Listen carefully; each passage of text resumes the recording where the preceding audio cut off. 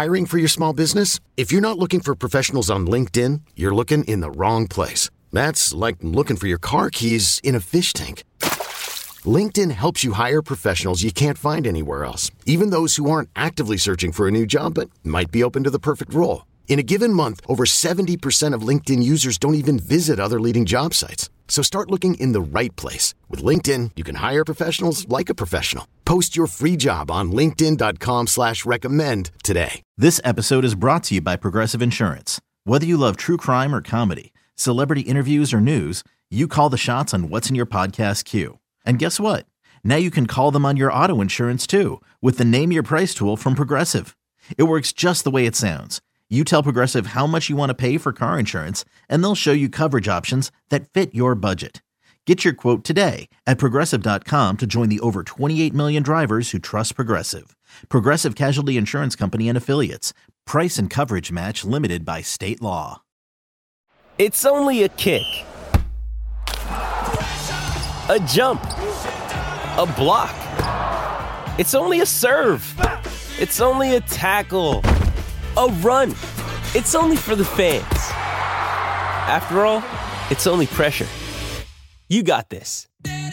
Adidas.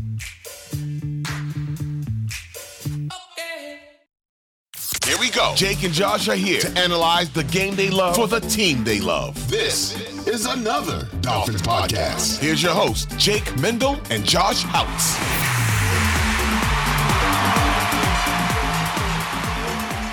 Thanks for tuning into a special weekend edition of another Dolphins podcast where we are going to run through some key takeaways from Miami's 34-13 win over the New York Jets on Black Friday. Joining me to do that, NFL and New York Jets reporter for the NY Daily News, Antwan Staley. How you doing today, my friend? I'm all right. How are you doing? I'm good. Hey, first and foremost, right off the top here, 34-13 win for the Miami Dolphins. What was that environment like at MetLife Stadium? How quickly did it take the booze to get out? Because it sounds like there's some Jet fans who are pretty much over the season.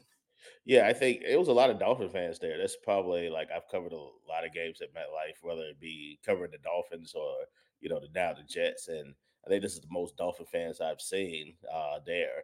I mean, obviously they had the MetLife takeover, which is getting bigger and bigger. But, I think the fact that the Dolphins have been really good this year, and really the last couple of years, I think now is, fans are a little bit excited to do more road trips. And this is one of the road trips that they decided to do. And, towards the third quarter, you start hearing like, let's go Dolphins. And then I'm listening as I'm at the game. I'm also listening to the telecast too. So you could actually hear it on TV that, on TV, like you're hearing the Let's Go Dolphins, which is not so good for Jet fans, especially watching the game. But, that's kind of the reality of it. I mean, the Jets offensively, they're historically bad right now offensively, but defensively, they're really good. But, I think you're starting to see now, when you have a bad offense, just kind of the effects of it. Like, I mean, the Dolphins offense kept the Jets defense on the field for 36 minutes or something like that.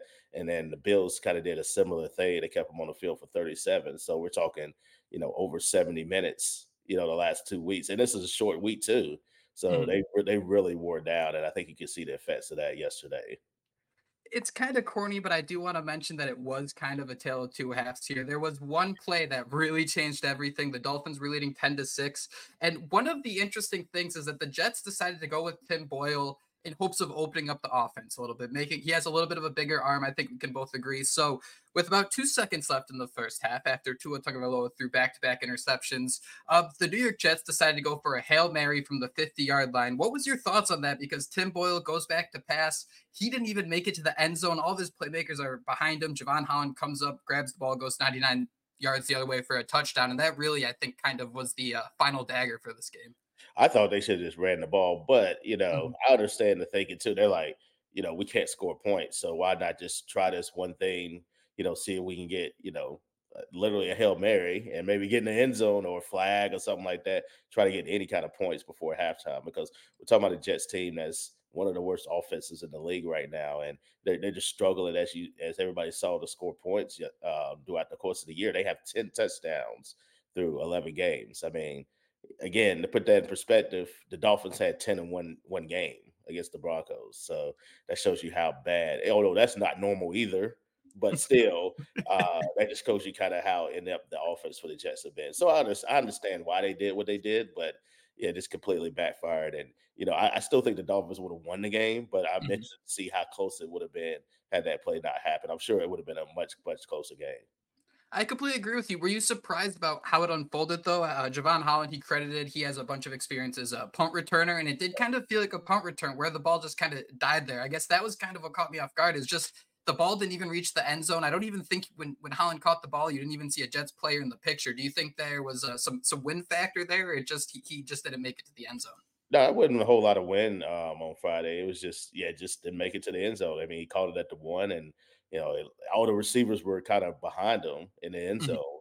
So once he got going, once I think he gave it to like the 30 or 40, I was like, yeah, this is not good. This is not good for the Jets. And then it was nothing but offensive lineman and Tim Boyle. And then if one of them couldn't take him down, like it was done. It was a wrap. So yeah, it was one of the craziest plays you'll see.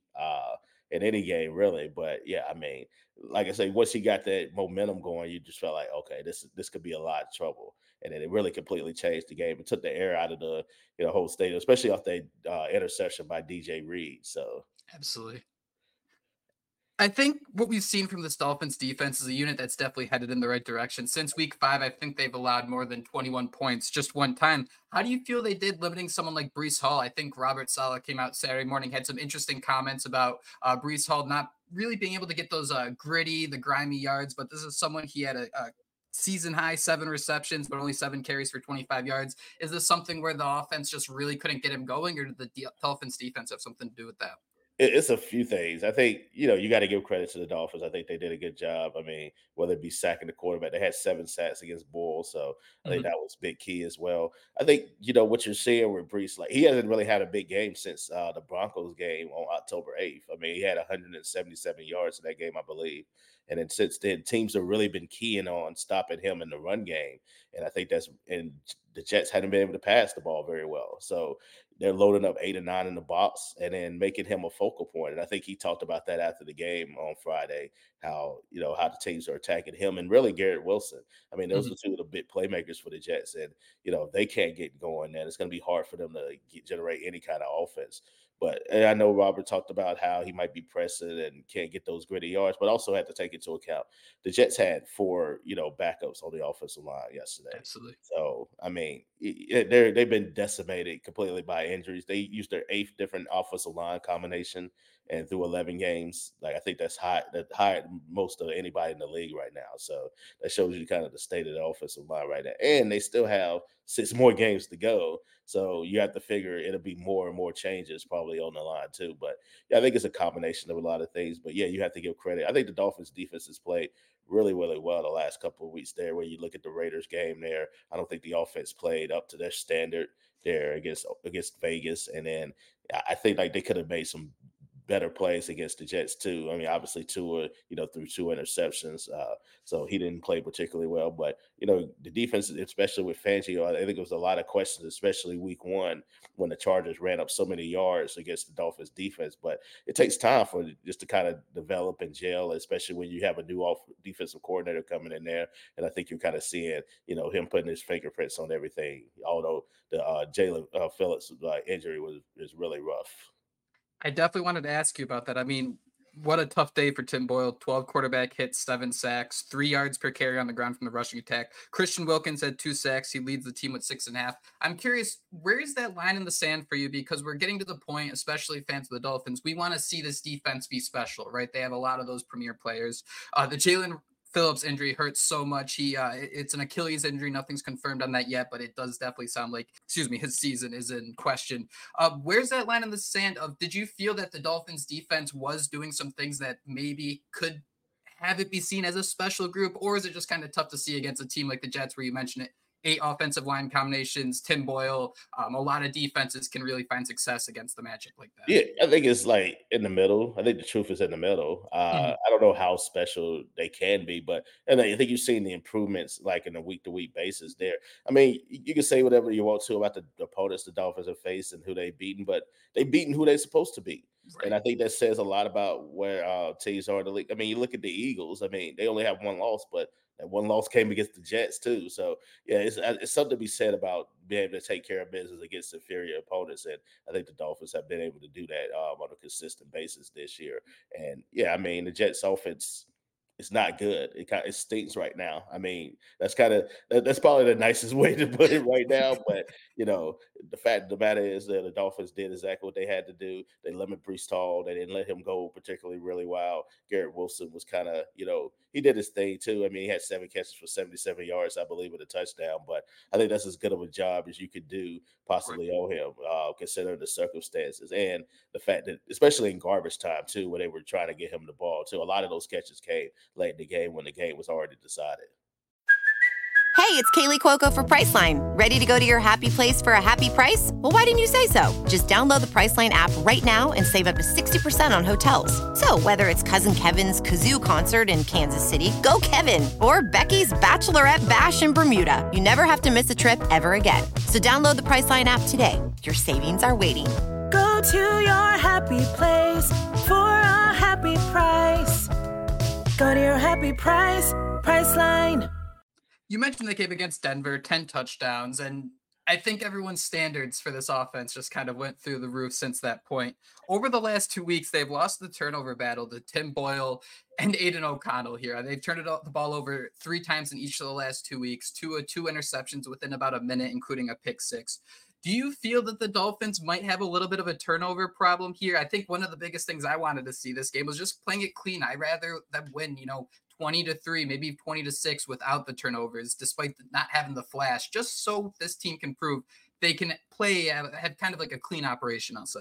Yeah, I saw both games against the Raiders and obviously the Jets too. So I mean, the Raiders, say what you want to about the Raiders, but their defense is like really underrated. I think I mean, obviously Mike Crosby, everybody talks about him, but I saw it against the Jets. I saw it, watched the game against the Dolphins and the Raiders. They have a really good defense and it's getting better. And statistically, like I said, I think they're like in the middle right now, but they played really well as of late. So I think that plays a role in it too. But yeah, you definitely want to limit the turnover, especially as you play teams that are just as good as you are, if not possibly better. When you play teams like Baltimore and obviously Dallas later on the season and Buffalo the last game of the year too, you're gonna have to limit those turnovers because that could be the difference in winning or losing. When you play teams that are not very good, like the Raiders are, I think, a little bit mediocre. The Jets are a bit of a mess right now for a lot of different reasons that I don't have necessarily a whole lot of time to get into. But